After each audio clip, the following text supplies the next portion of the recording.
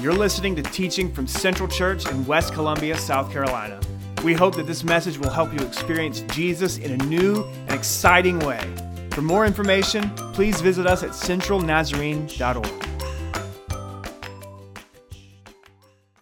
Life can be kind of difficult sometimes. You ever notice that? And the difficulties of life can be exacting upon us, can make it difficult, make it hard to stay focused. The theme of today is, okay, it's a little weak. The theme of today is, that's better. One more time. The theme of today is, there you go. So, and I knew that. I knew that the theme of today was joy. So, I'm trying to keep that as a working concept in my very being. The thing is joy.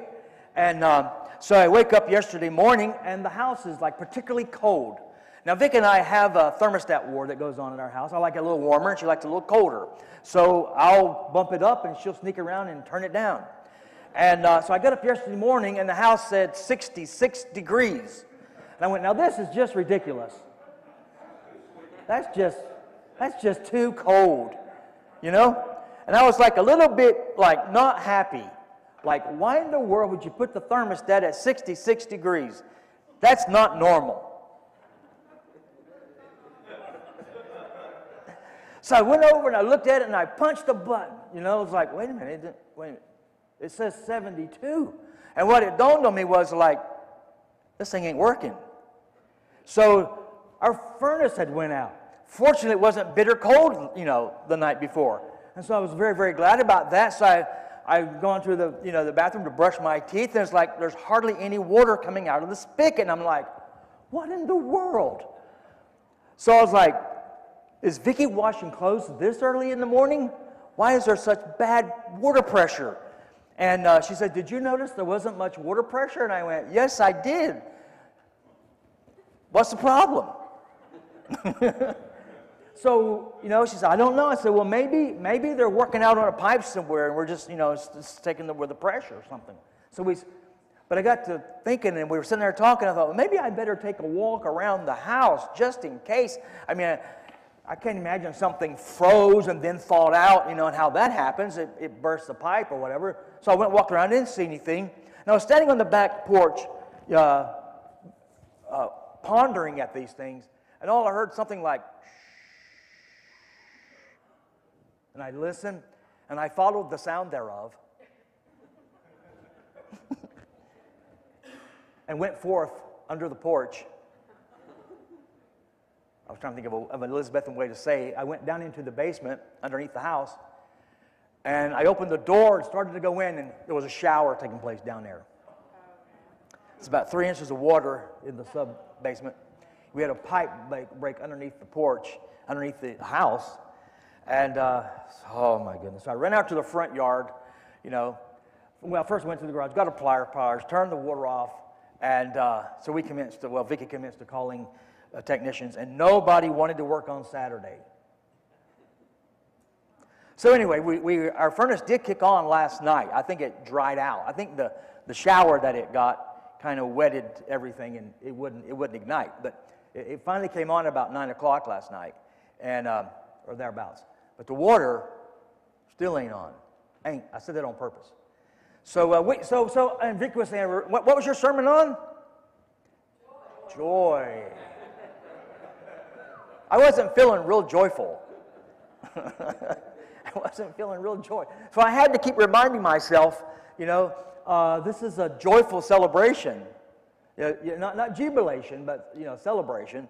And I just had to keep reminding myself. And sometimes we think of joy as like a celebration, like you're supposed to be happy, and it's not that.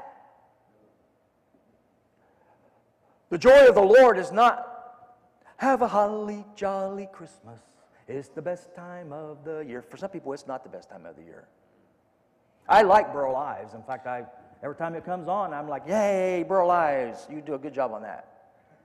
But we're not talking about a holly jolly time.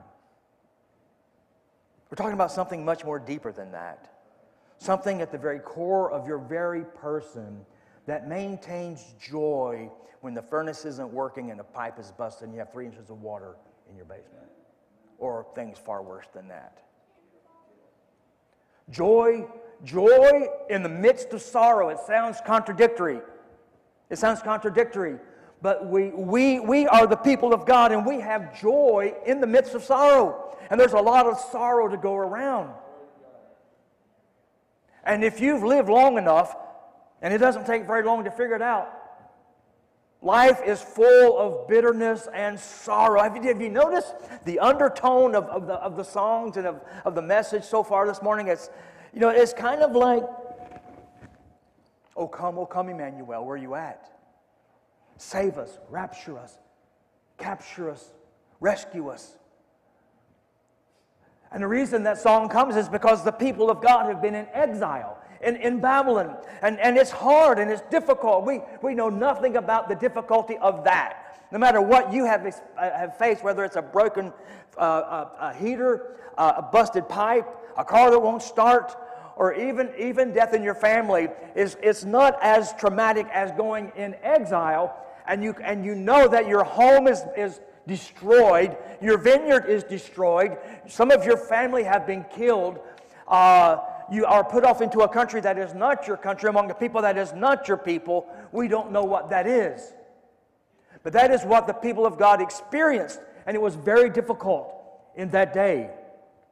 So I want to read you, and in the midst of that, as the people of God are coming back into Judea, coming back home, and as they're there, and they see the devastation, and their hearts are, I don't know if you've ever lost them, but let me read you the Old Testament prophet Isaiah.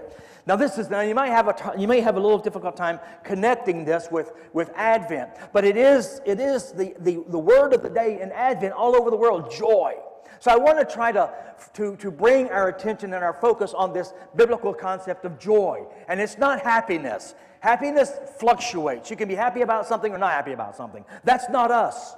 You can still be happy and unhappy about something, but it shouldn't, and we have to work at it, because the enemy will come in and try to rob you of your joy. If you don't have an understanding of what it is, it's very easy for the enemy to come in and just snatch away your joy, and you'll live in despondency and despair and gloom and doom. And that shouldn't be us. Now, all of us are given to seasons of gladness and happiness, and I have a tendency to not be as happy in the wintertime. I try to be happy, but it's a little more work for me to be happy in the wintertime, because I like sunlight, and I like 80 to 90 degrees. I don't like 28 degrees. And I don't like rain. I do like rain, but in the nighttime. I like sunshine in the daytime. And me and sunshine get along really good. So when it's cloudy and overcast and cold and rainy and damp, I just have to work against that. So I have to be aware. But maintain a spirit of joy, and you can do that. You can do that. So let's read the scripture, Isaiah 61. He says this, the Spirit of the Lord is upon me. You'll recognize this. Jesus read this, when he was given the scroll and asked to read in the scripture. The Spirit of the Lord is upon me, because the Lord has anointed me. See, that's shouting right there. The Lord has anointed me to proclaim the good news to the poor. He has sent me to bind up the brokenhearted and proclaim freedom for the captives and release from darkness to the prisoner. To proclaim the year of the Lord's favor, the day of vengeance of our God, and a comfort to all who mourn, and to provide for those who grieve in Zion, and to bestow on them a crown of beauty instead of ashes. See, they go to their homes are burnt down or just thrown into rubble, and they're grieving, they're discomforted. So the prophet comes and gives this word from the Lord. And provide for those who grieve in Zion, and bestow on them a crown of beauty instead of ashes, and an oil of joy instead of mourning, and a garment of praise instead of a spirit of despair. They will be called oaks of righteousness, a planting of the Lord, for the display of His splendor. For the display of His splendor. You are anointed for the display of His splendor. They will rebuild the ancient ruins and restore the places long devastated. They will renew the ruined cities that have been devastated for generations. And you will be called priests unto the Lord, and you will be named ministers of our God. Moving on to verse 8. For I, the Lord, love justice. I hate robbery and wrongdoing. In my faithfulness I will reward my people and make an everlasting covenant with them.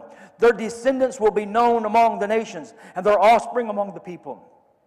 And all who see them will acknowledge that they are the people, I want to say of the Lord, but who the Lord blessed. I delight greatly in the Lord, and my soul rejoices in my God. For the reason why I do that is because He has clothed me with a garment of salvation. He has arrayed me in a robe of His righteousness. As a bridegroom adorned his head like a priest, and as a bride adorns herself with her jewels. For as the soil makes the sprout come up, and a garden causes the seed to grow, so the sovereign Lord will make righteousness and praise spring up before all the nations. Because He has anointed you to be a proclaimer of that. So among the nations, you will shine like the stars in the heavens. See, I want to shout right there, but I'm learning not to shout. I mean, that's worth shouting for. I mean, that's good news. So, but you have to maintain a focus and a steadfastness in order for that to be a reality. Because what will happen is life is hard, and a big old fist will punch you right in the gut and take away any celebration, any joy, any exuberance, any shout of joy out of your life. Because life is hard, and we don't need to kid about that. Life is difficult. Everything in the created order works against you. Everything in the created order, the world in which you live in, works against you. So you have to be intentional and focused on the Lord, and your eyes steadfast on Him, or you will fall into despair and gloom and doom. And you can't afford to do that because the Lord has anointed you to present to the world and to your community, to your church, His splendor. And how is that going to happen if I am forlorn? I don't even know what that word means. But it sounds kind of bad and downcast. I actually do know what it means, but let's throw it out there, see if you're just paying attention. So, listen to this. He wants to transform darkness, to erase, to get rid of darkness, the darkness of brokenness, the loneliness of... Let's listen to some of these things. Some of these things are taking place right now among our very church community. Listen to this. Darkness for brokenness.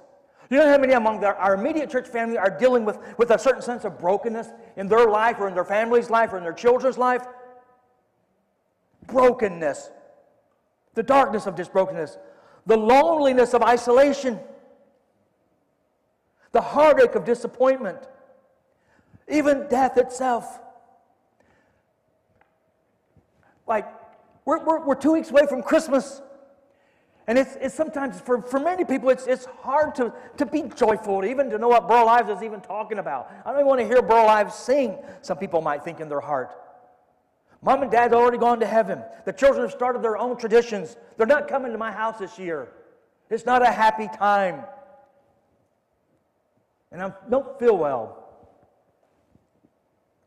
The family is suffering the ravages of divorce. So even when we do get together, it's kind of awkward. Homes are split up. It's kind of just difficult to deal with. Let's just don't even do it. Decorations and lights are not enough to take away the brokenness and the despair and the unhappiness. The luster of Christmas is gone. Many just quit celebrating it. They know it's there. They know what it's about. But there's no tinsel. There's no lights. There's no celebration. There's no parties. Humbug. And maybe it's not humbug. It's just like, I don't care anymore. Why should I? It's all about children anyway. The children aren't coming. When I hear this song, I generally, at least if not with my physical body, my spirit stops. You'll recognize these lyrics. I thought about playing it, but sometimes it's muted when we record it. But see if you can remember, see if you can place this melody when I read these lyrics. Somewhere in my memory lies the joys of Christmas. all the music, all the magic, all the family home with me, precious moments, special people, happy faces I can see. Somewhere in my memory lies the joys of Christmas living in my memory. If you've lived any period of time at all, you know those words. Maybe you walked into church this morning, you saw the decorations, and it really didn't lift your spirit. It wasn't really that joyful. Maybe life is hard this week. Maybe you've received very disappointing news. Well, it was certainly difficult for the people of God and the children of Israel, or particularly the Judeans, as they came home from their exile from Babylon. And to walk into to go up the gravel road or the dirt road to the place where the old home place was, where they thought they might go home and make something, and instead of a house being there, it's just rubble. The old olive grove has been cut down. All there are stubs sticking out of the ground. The grapevines that used to be there are gone. I'm going to need that bottle of water, Vic. Thanks.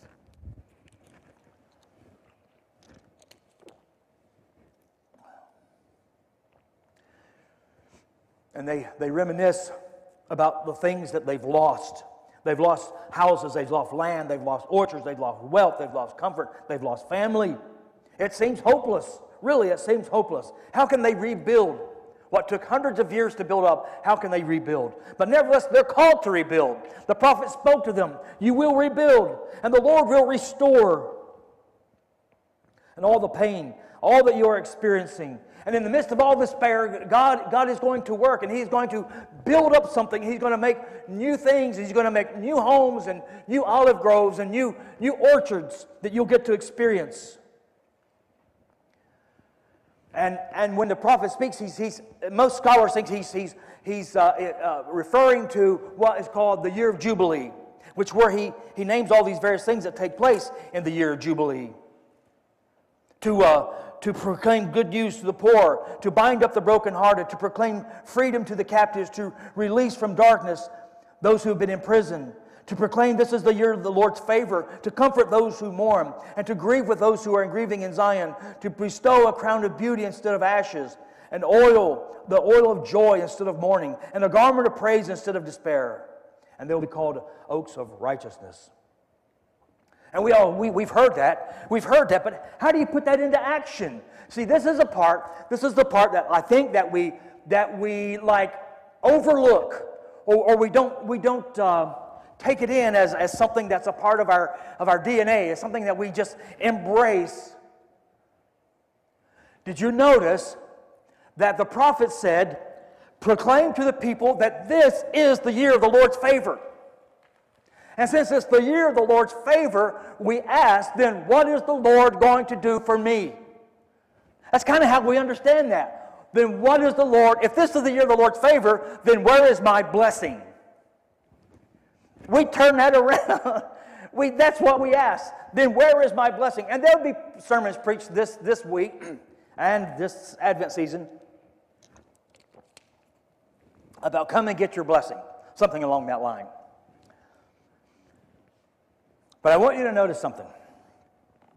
The part that we miss, which is why we find it difficult to experience joy. Not happiness, not an emotion. I'm not talking about that. Joy does have an emotional component to it, but that is not its hallmark. That's not its hallmark. And this is why people who have experienced very, very difficult things in life, but who are rooted and grounded in the salvation which the Lord has given to them, they still find a way to sing the songs of Zion.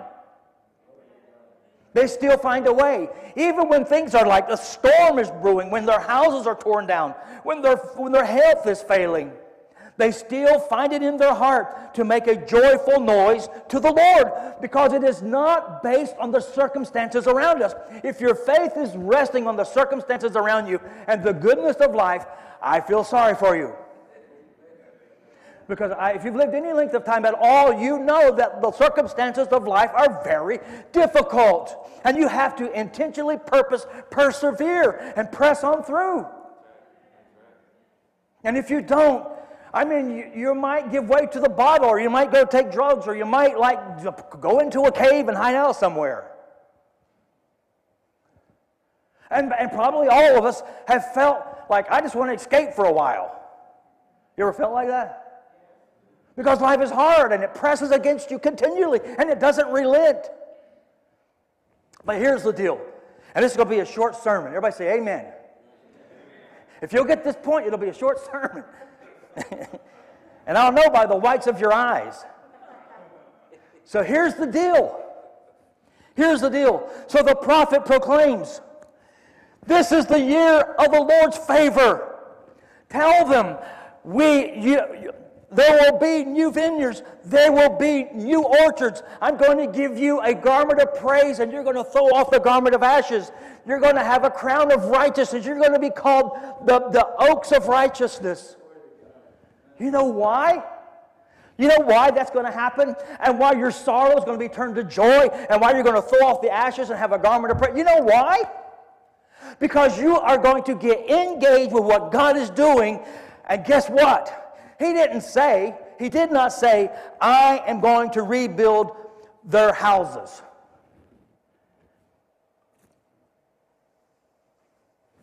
He didn't say that. I will renew their cities. He didn't say that. That's what we hear. What he said was, they will rebuild the ancient cities. Anybody want to shout right there? I almost did. You guys almost got me trained.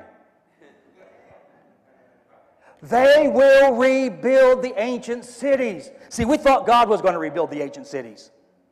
Well, he said, I am going to rebuild the ancient cities, but I'm going to do it through you. Y'all going to make me shout or act all up in here. They will renew the ruined cities. They will rebuild the ancient ruins. They will proclaim the good news. They will build up the brokenhearted. See, when you get your eyes off of your circumstance, and believe me, you are not alone in your circumstance. Everybody faces the brokenness. Everybody faces the despair. Everybody faces the death. Everybody faces shortfalls in income. All these things are common to our experience as human beings. But the difference is those who keep their eyes on the Lord and engage what God is doing in the world, their sorrow is turned to joy. If you just wallow in the sorrow, you're going to be most miserable. Utterly miserable. And really no one want to be around you. But if you turn that, because we all face it. I have faced some hard things in my life. Maybe not as much as you, but we all have faced it. But in my darkest hour, the darkest hour of my life, I heard the Spirit of the Lord say in the very depths of my soul, peace is here. Joy has come. Lift up your eyes. Don't wallow in the despair. Don't wallow in the brokenness. Lift up your eyes unto the hills from which comes your help. Your help comes from the Lord. And joy filled my heart and my life, and I was a different person. And in the midst of the despair and the brokenness, I could stand on the platform and just preach with all of my heart of the joy of the Lord, because something had happened. Even though my life was a mess at the time, joy filled my heart and life, and tears overflowed at what God had done. And the joy of salvation. And salvation has given me the cloak of righteousness instead of the mar of the sin that was marked my life. So I could celebrate not in my broken surroundings, but in what God has done for me.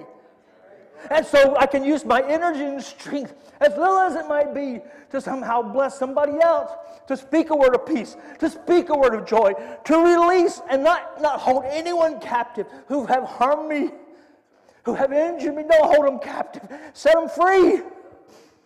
Set them free. Because if you capture them, you yourself are captured by it. And you yourself are not free, but are in prison. And then they can't see. And so when you do that, you can't open up the eyes of the blind. And they grope around in the darkness. Because you won't address the joy of the Lord. You won't let it overwhelm you and consume you. And so their eyes are blind. But you see, God is calling you to be His people, to be His priest, to be His minister, so that you can reflect His glory and His praise. It's not because I'm anything or you anything. It's that God will display Himself through your life. In the midst of all the despair of your life, in the midst of all the brokenness of your life, and because you don't have the Coke and the chips too, He will still display His splendor through you. And that's a beautiful thing. And so you can be His minister and His servant. And that's it. So here's the deal. I'm going to kind of try to wrap it up. Because what we miss is that, like, things go wrong. Things go wrong. You ever notice that? No, your best there. Like, I feel sorry for Terry. Like, he has to come up here and try to worship, and he gets a phone call, like at 7 o'clock in the morning. I'm not going to be there. Or he gets a phone call on Saturday. By the way, I'm not going to be there. You know, and so he's up here on the platform, and he's trying to have a good worship set, but he's got like 5 people who can't be here for various legitimate reasons. I'm not throwing a rock. I'm just saying. So you know, here he is trying to lead us in worship, and you don't know it, but like he doesn't have the main person on the soundboard. He doesn't have the main person because he's on the soundboard. He's not here on the guitar, and so he's trying to make a joyful noise, and you know, with one hand tied behind his back. You know, and we go, well, what was that? I mean, you don't say that, but I mean, you could say that.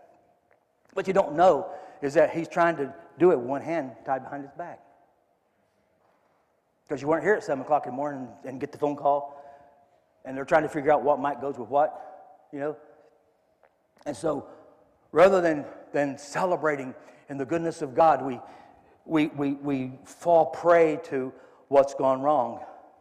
You know, the car won't start, the battery's dead, pipe bust, furnace won't work. That kind of stuff happens. Your grandmother's rushed to the hospital because she can't breathe and she's got COVID. Literally, I mean, I got a call Friday night. Your dad can't get up and get on bed. We all experience these kinds of things.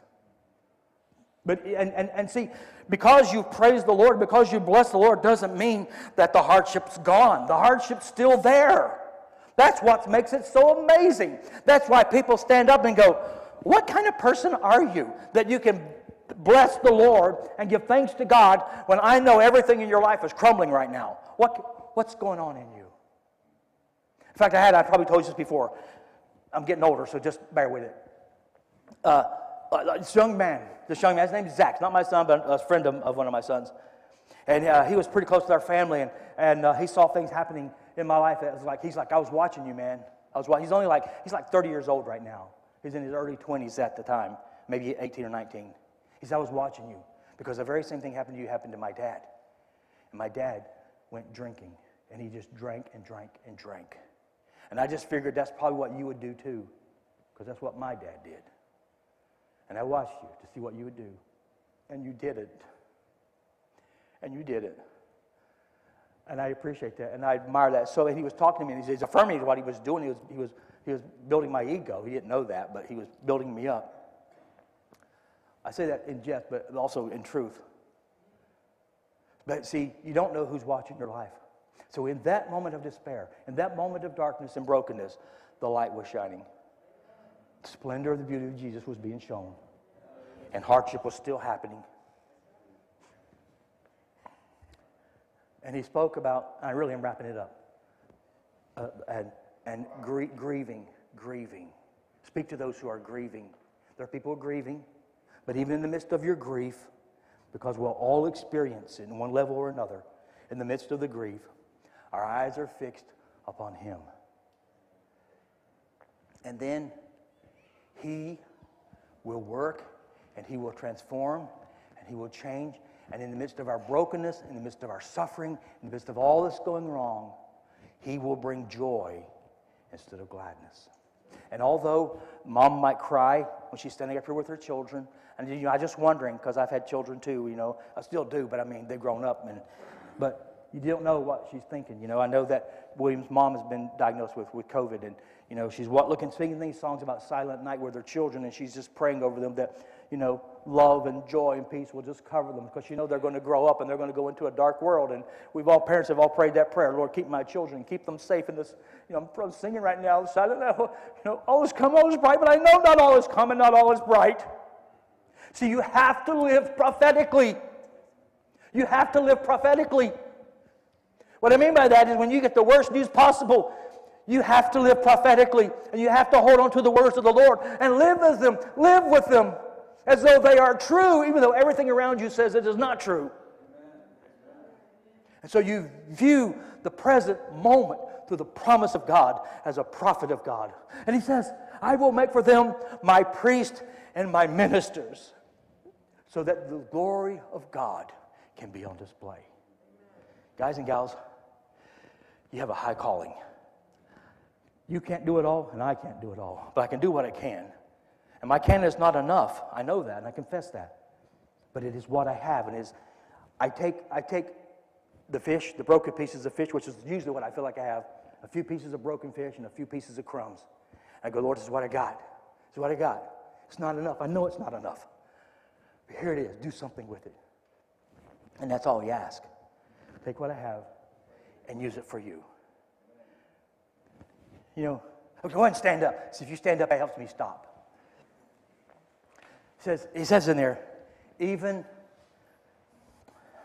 the same prophet, Isaiah. It's a beautiful Christmas passage.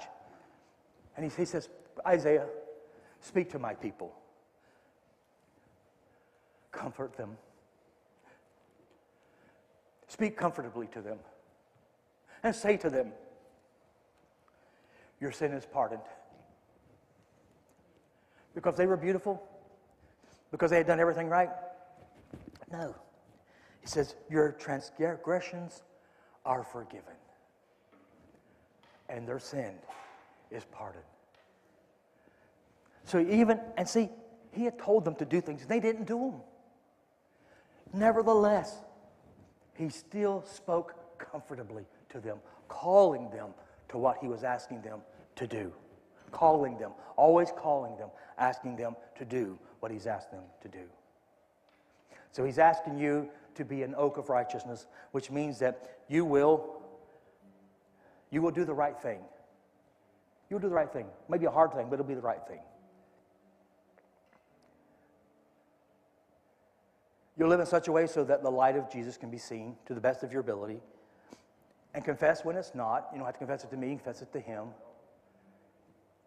If we confess our sin, he is faithful and just to forgive us our sin. And you will do justice, and you will love mercy, and you will walk humbly. Just as God designed and intended and called you to be and to do.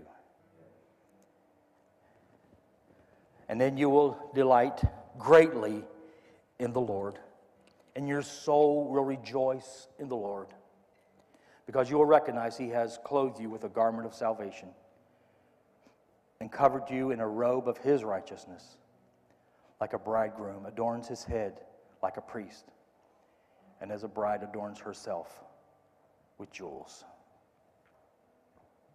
And the sovereign Lord will make a righteous covenant, and praises to him will spring up before all the nations. What I want you to get today is that, and we've known this, you've quoted Scripture, you have learned this. And I've said this probably even here, I'm guessing at least 10 times. I'm going to say it again, is that God does not change flat tires. And I've said this before in explanation, and people say, oh, yes, he does. And I go, oh, no, he doesn't. Well, yes, he does, because I was on the side of the road and I prayed. I had a flat tire. I was afraid, and I didn't know what to do. I didn't even have a tire, and I prayed, and someone stopped. See, that's the part we forget. Someone stopped. That's how God changes flat tires. Someone stopped. Someone stopped their agenda. Someone stopped their program. Spoke a word of blessing to someone they thought might be in despair. Gave a resource to someone who they thought, or at least believed, didn't have the resource. Who gave to those who did not deserve to be given to. Who blessed those who cursed them.